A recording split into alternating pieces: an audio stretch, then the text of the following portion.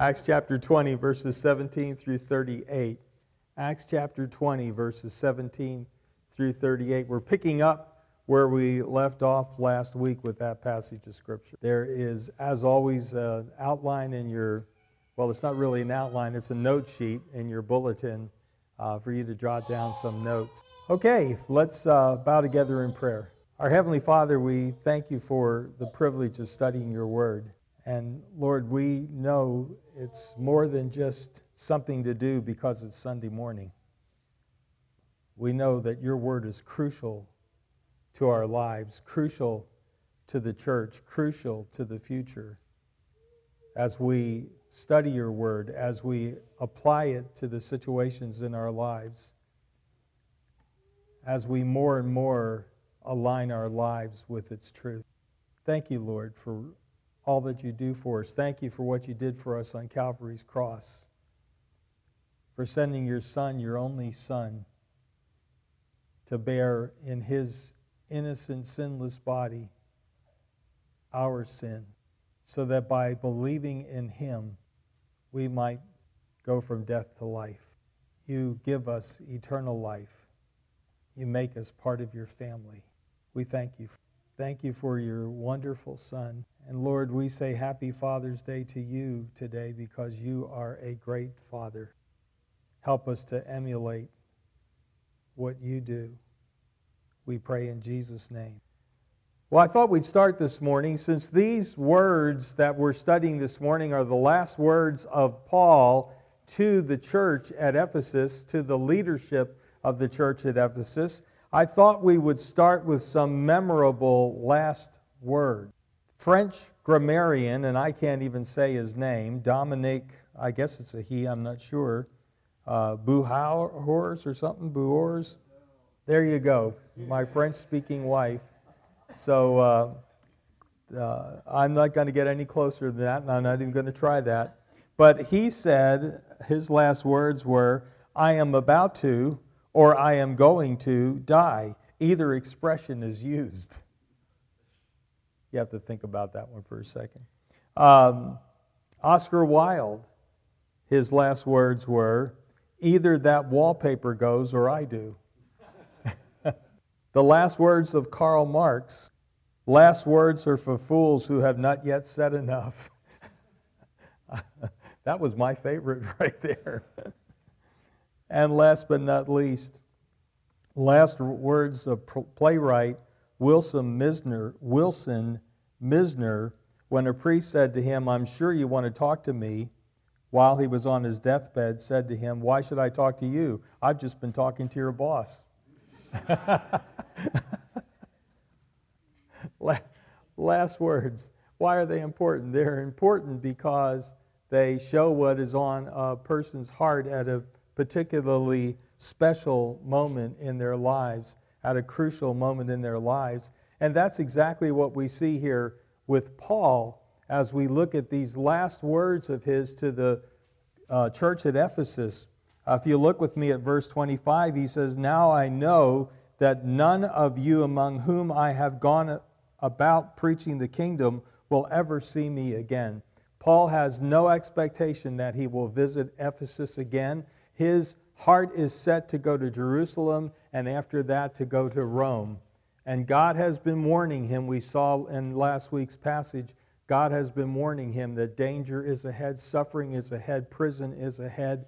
And so Paul senses that he will never speak to these Ephesian elders again. And so I think that Acts chapter 20 is one of the most crucial passages of the book of Acts, maybe even of the whole Bible, because it shows what is important to Paul. It shows his heart for the Ephesians. It shows his hope for the Ephesians. It shows his concern for what was to come. And so he encourages them, he challenges them, he exhorts them, he warns them, basically teaching them. So we started looking at his model of ministry. His model of ministry is found in chapter 20, starting in verse 18, through about verse 24, 25, 26, or 27, right in that area. And we looked at the first two last week, the first two characteristics of Paul's ministry, and what I'm saying should be the characteristic of all ministry. And the first two characteristics were, number one, transparency and consistency. That was based on verse 18. By the way, if you look on the inside page of your bulletin, all these are listed with the scripture. So that'll help you to know where I'm getting these from. So the first is transparency and consistency. The second characteristic is that of humility. And we spent some time last week talking about humility. It's one of the most important characteristics that you and I can have, not just in our lives, but especially in our ministries, is the characteristic of humility. The third characteristic is the one that Chris mentioned a while ago during the worship songs, and that is the characteristic of tenderness or compassion. We see that in verse 19. Paul says, I served the Lord with great humility and with tears. Paul served not only with humility, but he also served with tears. Now, I don't know about you, but when I think of the Apostle Paul, tears don't come to mind. It's not tears I think about when I think about Paul. I think about him thundering the truth. But it's amazing how many times in Scripture Paul talks about his tears. And, I can identify with that, being in the ministry for a few years now. Maybe it's too much to share, but there are times when I've sat at my desk and just melted into tears because of something or someone. It's the part of ministry nobody ever sees.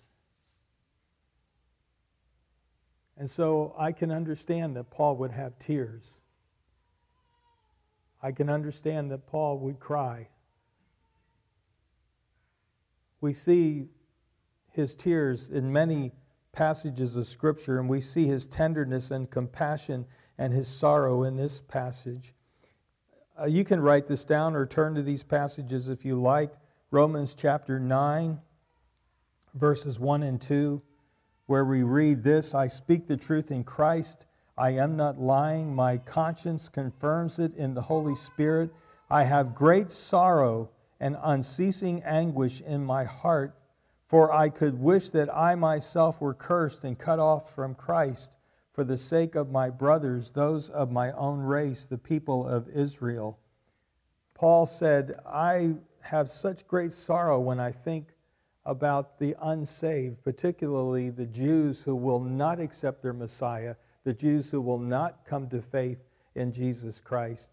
And I think that is true for those of us who are believers in Jesus Christ, that we have tears, we have compassion, we have sorrow for those we know who are rejecting Christ. And sometimes they reject Christ with vehemence, don't want anything to do with Him, don't want to hear our testimony. I remember Kathy shared with somebody, and she's really good about sharing her faith. She shared with somebody one time, and they vehemently told her they did not want to hear it. You've had that experience, haven't you? I'll bet you some of you have had that experience. Paul said, I have anguish in my heart that there are those who will not accept Christ, will not trust Christ as their Savior, and will face, even those on their deathbed who are facing eternity, sometimes reject the Savior. Paul said that gives me great sorrow. Philippians chapter 3 and verse 18, we read this. For as I have often told you before, and now say again, even with tears, many live as enemies of the cross of Christ. Their destiny is destruction, their God is their stomach, and their glory is in their shame. Their mind is on earthly things, but our citizenship is in heaven, and we eagerly await a Savior from there, the Lord Jesus Christ, who by the power that enables him to bring everything under his control will transform our lowly bodies so that they will be like his glorious body. Paul here talks again of his tears. His tears over those who are living as enemies of the cross of Christ.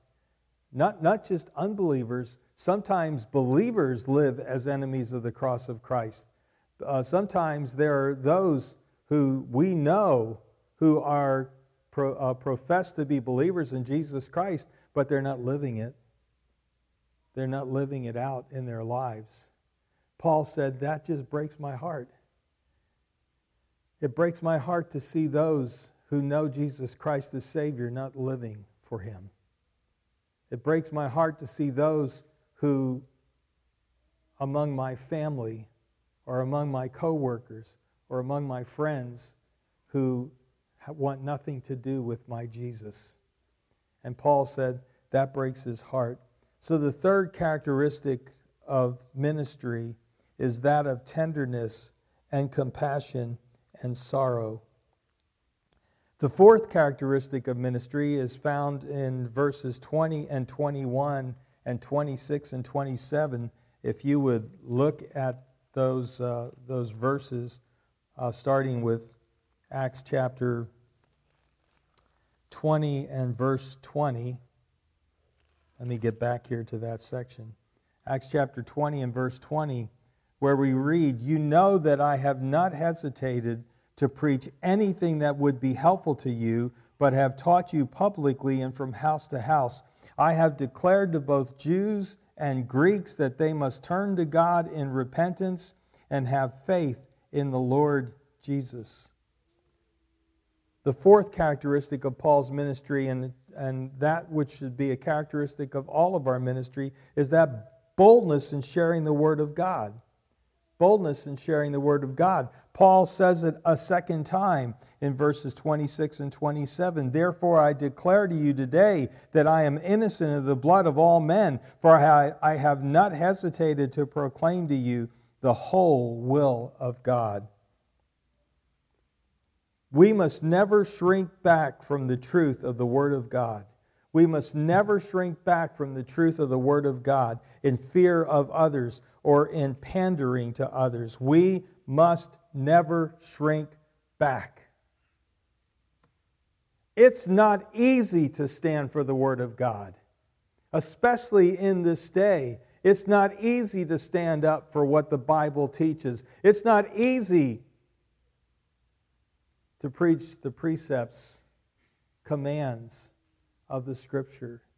It's not easy to do that because when we do, we're called intolerant. When we do, our testimony is rejected. It's not easy. But Paul said, I never worried about whether it was easy or enough. I just did it. I did it. I preached the Word of God boldly. I never shrank back from the truth of the Word of God. It's interesting, in the verses before us, there are 4 different words that Paul uses of communicating the gospel. There are 4 different Greek words that Paul uses of communicating the gospel. And I think when we look at these 4 Greek words, we understand the breadth of what it means to share our faith. The first word that Paul uses is the word anangelo, and it means to proclaim or to announce. Paul used it in verse 20 where it's translated preach, and in verse 27 where it's translated proclaim. When you and I communicate the gospel of Jesus Christ, we are proclaiming it. We are announcing it to those around us. That's a part of communicating the gospel of Jesus Christ. The second word, and it's a very important word in the Scripture, is the Greek word didasko. Didasko. And the word didasko means literally to teach. To teach. Paul mentioned it in verse 20, where he talks about the fact that he taught them, and he taught them the truth. The third Greek word in this passage, found in verse 21 and verse 24, is diamateriomai, and it means to solemnly bear witness to. It's translated declared and testifying. Paul is talking about that part of sharing the gospel of Jesus Christ, that of declaring to others the truth, that of bearing witness to the truth. When you and I share our faith in Jesus Christ, we're bearing witness to the fact that the Word of God has been effective in our lives, that God has taken hold of us and changed us. Kathy and I were taking a test drive in a car a couple of days ago, and the salesman was a very nice young man, very, very nice, talkative, and not just about cars. He was either was part of his shtick, which I don't think so. He seemed like a genuine young man, or he was truly interested in people. And so we're on this test drive, and he's just asking us a ton of questions about our personal lives. And so at one point, he says to me, and we're giving him the normal answers. And at one point, he says to me, well, did you do something else before you were a preacher? And that was an interesting question, because my whole life changed when I came to know Jesus Christ as Savior. I was on one path. I was an adult. I had a career. And I was on one path, and God got hold of my life in salvation, and then He called me to the ministry, and it totally changed my life. And so I thought, okay, you ask me. You ask me. And so I told him. Some people introduced me to Jesus Christ, and I realized that I didn't know God, and I wasn't in relationship with God, and I put my faith in Jesus, and it changed my life and changed the direction, and God called me to the ministry. That's solemnly bearing witness to, declaring, testifying. The fourth word in this passage is marturomai, and it means to declare or testify. It's akin to the third word. That gives us the whole gamut of what Paul meant by his preaching: to proclaim or to announce, to teach, to solemnly bear witness to testify. Paul used all of those things. To change the lives of the people around him. Well, Frank, you're going to like this next quote. It's his favorite Oswald Chambers quote, as it is one of my favorites as well. Oswald Chambers said, "Never water down the Word of God. Preach it in its undiluted sternness. There must be unflinching loyalty to the Word of God, but when you come to personal dealing with your fellow men, remember who you are, not a special being made up in heaven, but a sinner saved by grace." We must never shrink back. I love that. Preach the Word of God in its undiluted sternness. Whoa, who puts words together like that anymore? That is awesome. Preach the Word in its undiluted sternness, but do it remembering that you're a sinner saved by grace. You're hewn from the same pit the other sinners around you are hewn from. You and I are not better than other people. We are better off than other people because we know Jesus Christ as our Savior. Steve was sharing with me the other day a study that he came across, and called the American Worldview Inventory 2022. And the minute I read it, I knew I had to share it with you in this sermon. Thank you, Steve. He's a great scholar. So, have you all heard of the American Worldview Inventory 2022? It's put out by Arizona Christian University, and they had some interesting, Dr. George Barna, you've heard of Barna, I'm sure. Well, they had some interesting conclusions in this worldview inventory. I'm just quoting from it. People have many expectations of pastors of Christian churches. One of those expectations is that pastors possess a philosophy of life that largely reflects biblical principles, a perspective commonly called a biblical worldview. But a new nationwide survey among a representative sample of America's Christian pastors shows that a large majority of those pastors do not possess a biblical worldview. Let that sink in for a moment. A large majority of pastors in America do not possess a biblical worldview. The article goes on to say, but a new nationwide survey among a representative sample of America's Christian pastors shows that a large majority of those pastors do not possess a biblical worldview. In fact, just slightly more than a third, 37%, have a biblical worldview. Only a third of the pastors in America have a biblical worldview. Did I say it loud enough? I want you to hear it. A little more than a third of pastors have a biblical worldview. No wonder we're in trouble. There's so much more in that article. You can look it up, America Worldview Inventory 2022. I'd love to share more from that article, but what an eye-opener.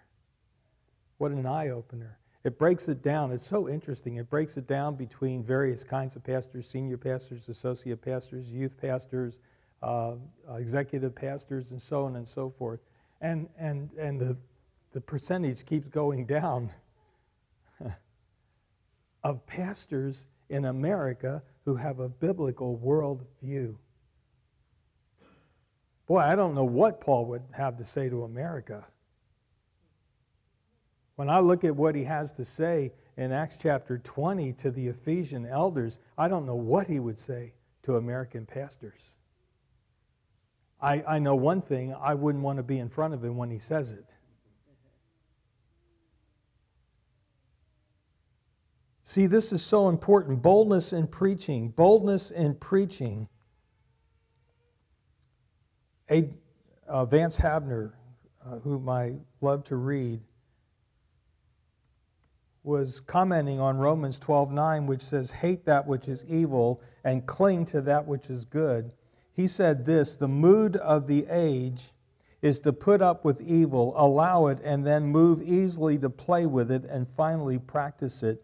Tolerance is a pet word these days, and we stretch our consciences while we broaden our minds. Nothing is more dangerous to our spiritual well-being than a mild amiability that smiles at sin. Nothing is more dangerous to our spiritual well-being than a mild amiability that smiles at sin. If pastors don't even have a biblical worldview, how can we even talk about sin, the Bible, salvation?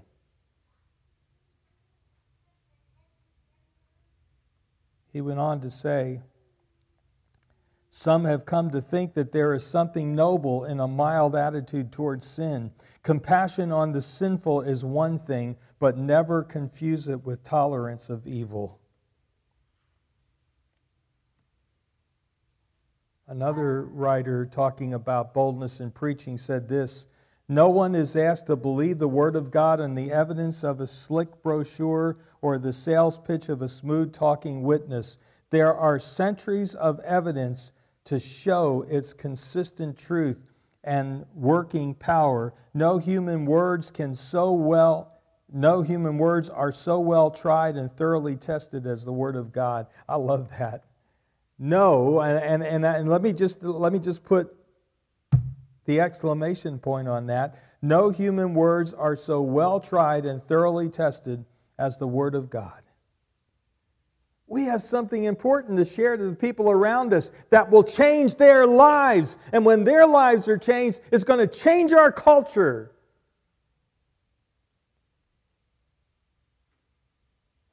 And do we ever need a change? Boldness in preaching. William Barclay said he had told them all God's will and pandered neither to the fear nor the favor of men. Another writer said he was no seeker after popularity or the public's approval. We need transparency and consistency. We need humility. We need tenderness and compassion. We need tears for a lost and dying world around us. But we need boldness in preaching. Verses 20 and 21, Paul said, "You know that I've not hesitated to preach anything that would be helpful to you, but have taught you publicly and from house to house. I've declared to both Jews and Greeks that they must turn to God in repentance and have faith in our Lord Jesus." Paul said, I taught publicly over my years of ministry. We've seen him teaching in the synagogue, in lecture halls, and other places. We've seen him teaching in private homes, house to house, he calls it. Some of that would be in house churches. And what did he teach them? He taught them the need to turn to God and have faith. Those two are joined by one article, which means they are both necessary. They are two sides of one coin. That is, we must turn to God, turn from our rebellion, turn from our unbelief, and we must have faith. Faith is the only remedy for the lost condition of humanity.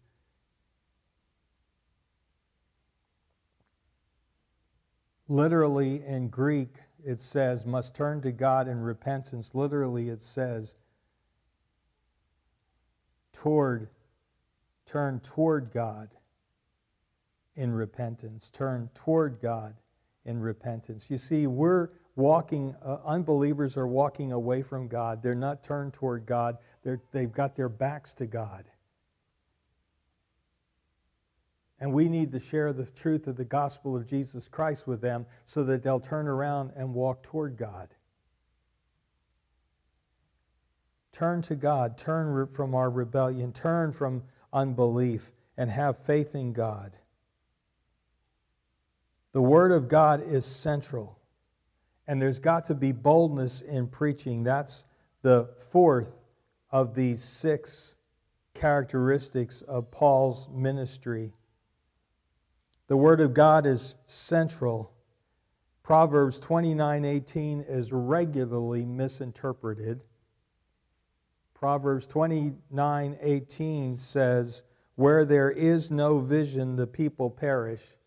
And unfortunately, people take that to mean a visionary, where there's not visionary leadership that sees the future and points people toward the future. It doesn't mean that at all. Where there is no vision. The words in Hebrew are prophetic vision. What's a prophetic vision? It's the Word of God given to a man or woman of God.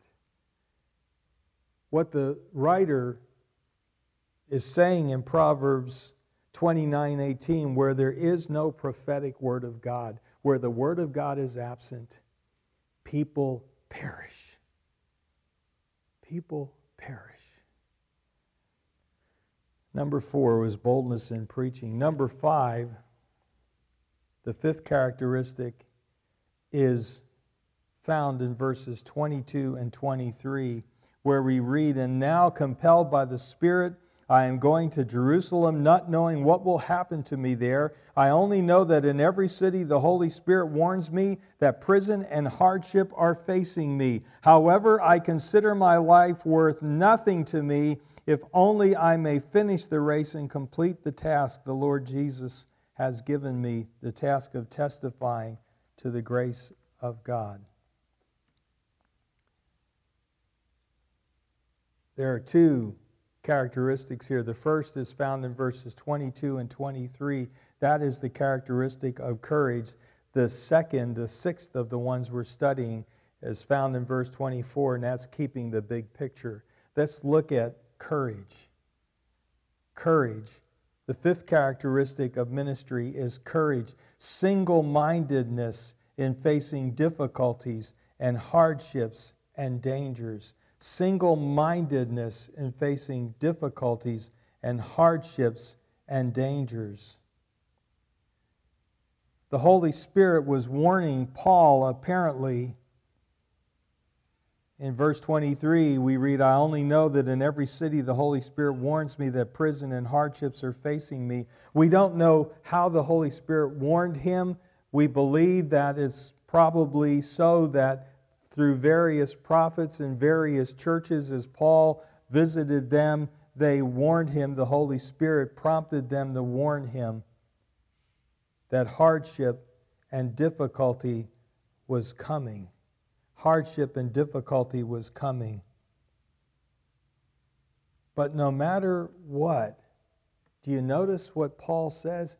He is committed to God's will. He is committed to God's will. How many believers fall by the wayside when difficulty comes? Paul said, "I'm not going to be one of them."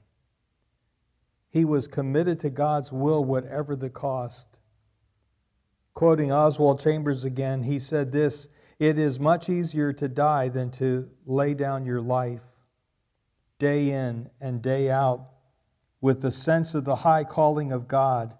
Salvation is easy for us because it costs God so much, but the exhibiting of salvation in my life is difficult. God saves a person, fills him with the Holy Spirit, and then says in effect, 'Now you work it out in your life and be faithful to me, even though the nature of everything around you is to cause you to be unfaithful.'"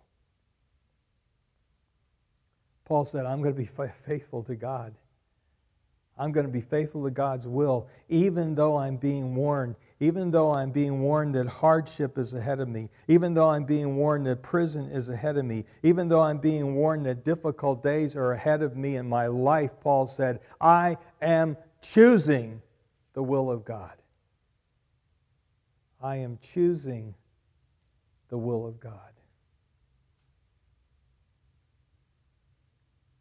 Well, that's the fifth. That is courage, single-mindedness rather, in facing difficulties and hardships and dangers. You know, a lot of times we say, "Boy, I'd love to know what the future holds." You ever say that? I'd love to know what's going to happen. I don't think that's true. I don't think we would want to know the future. I mean, other than the broad outline God gives us, and we know that His Son Jesus is coming back from heaven, and we are excited about that. But I don't think I want to know what's coming this afternoon or tomorrow or the next day. One writer put it this way: "It is good to be kept in the dark concerning future events, that we may be always waiting on God and waiting for Him. Thus we must defer to God and let Him do what's good in His eyes." That's the wonderful thing about not knowing the future. We defer to God who does. We defer to God who does. I don't know what sickness is. I don't want to know what sickness is going to befall me in a month or what difficulty is going to be there, you know what I do? Now, you guys wouldn't do it, but I do. I would fret over it for the next 30 days. I'd be fretting over it and worrying about what's going to happen, Thank you, Lord, that I can trust myself to your will. I can trust myself to your will. Now, if you know me at all, you know that that's not going to stop me from fretting totally. I got to be honest with you. I'm just telling you the truth. Transparency. Just telling you the truth. That's an Achilles heel for me. But for Paul, he knew that God's will was going to be the best. It's God's will that's going to make a difference in his life. Well, the sixth thing is keeping the big picture. Keeping the big picture. Paul's purpose, and we see it in verse 24, which I read a moment ago. However, I consider my life worth nothing to me if only I may finish the race and complete the task the Lord Jesus has given me, the task of testifying to the gospel of God's grace. Paul's purpose was to complete the task God had given him, to finish the race. To finish the race without getting sidetracked by issues of sin, without getting sidetracked by selfishness, without getting sidetracked by apathy toward God. Paul was determined to complete the task that God had laid before him. Life and death were not the issues that mattered most to Paul. His issues were twofold. He wanted to do his appointed work fully. He wanted to finish his calling. He wanted to complete the task that God had given to him. That should be a desire for every one of us, to complete the task that God has given to us. And the second thing he wanted to do was finish the race. Remember, athletic illustrations. Paul just loved athletic illustrations. The boxer. He loved military illustrations. The soldier. And in the athletics, he loved the race. There's so many passages that we don't have time to go to. 1 Corinthians 9, 24 to 27, I believe it is. You can look that up. Paul talks about finishing the race. Paul's desire was that he sees his life as a race that God entered him into, and he wanted to complete it. He wanted to complete it. Now, the great thing is that all of us can complete the race. We don't have to be the winner. We don't have to be the first through the tape, but we can be sure we go through the tape. He wanted to do his appointed work fully. He wanted to fulfill his calling. He wanted to complete the task. He wanted to finish the race. How many have you and I known who have started the race and gotten sidetracked by the world, the flesh, and the devil, and gotten sidetracked? Life and death were not the issues that mattered to Paul. Finishing the race, he surrendered himself for the sake of the gospel. Philippians chapter 1, verse 20, chapter 3, verse 8. And if you want to read more about the race as a symbol of the Christian life, I've already told you about 1 Corinthians 9:24, but also 2 Timothy chapter 4 and verse 7, which is interesting because there Paul says, I have finished the race. I have kept the faith. Paul was facing martyrdom, and the most important thing to him was that he had finished the race, that he had kept the faith. Can you think of that? Can you imagine that? That you're facing martyrdom, and the most important thought in your mind is, have I completed the race? Have I kept the faith? And to be content that you can go to your death knowing that you have kept the faith. You have kept the faith. One writer said, one day life will end, and we will have to give our farewell speech. Can we look back without regret and look ahead without fear? I'll leave us with that. Let's pray. Lord, thank you. Thank you for Paul's heart. Thank you for his example of ministry. May we complete the task that you've set before us. We pray in Jesus'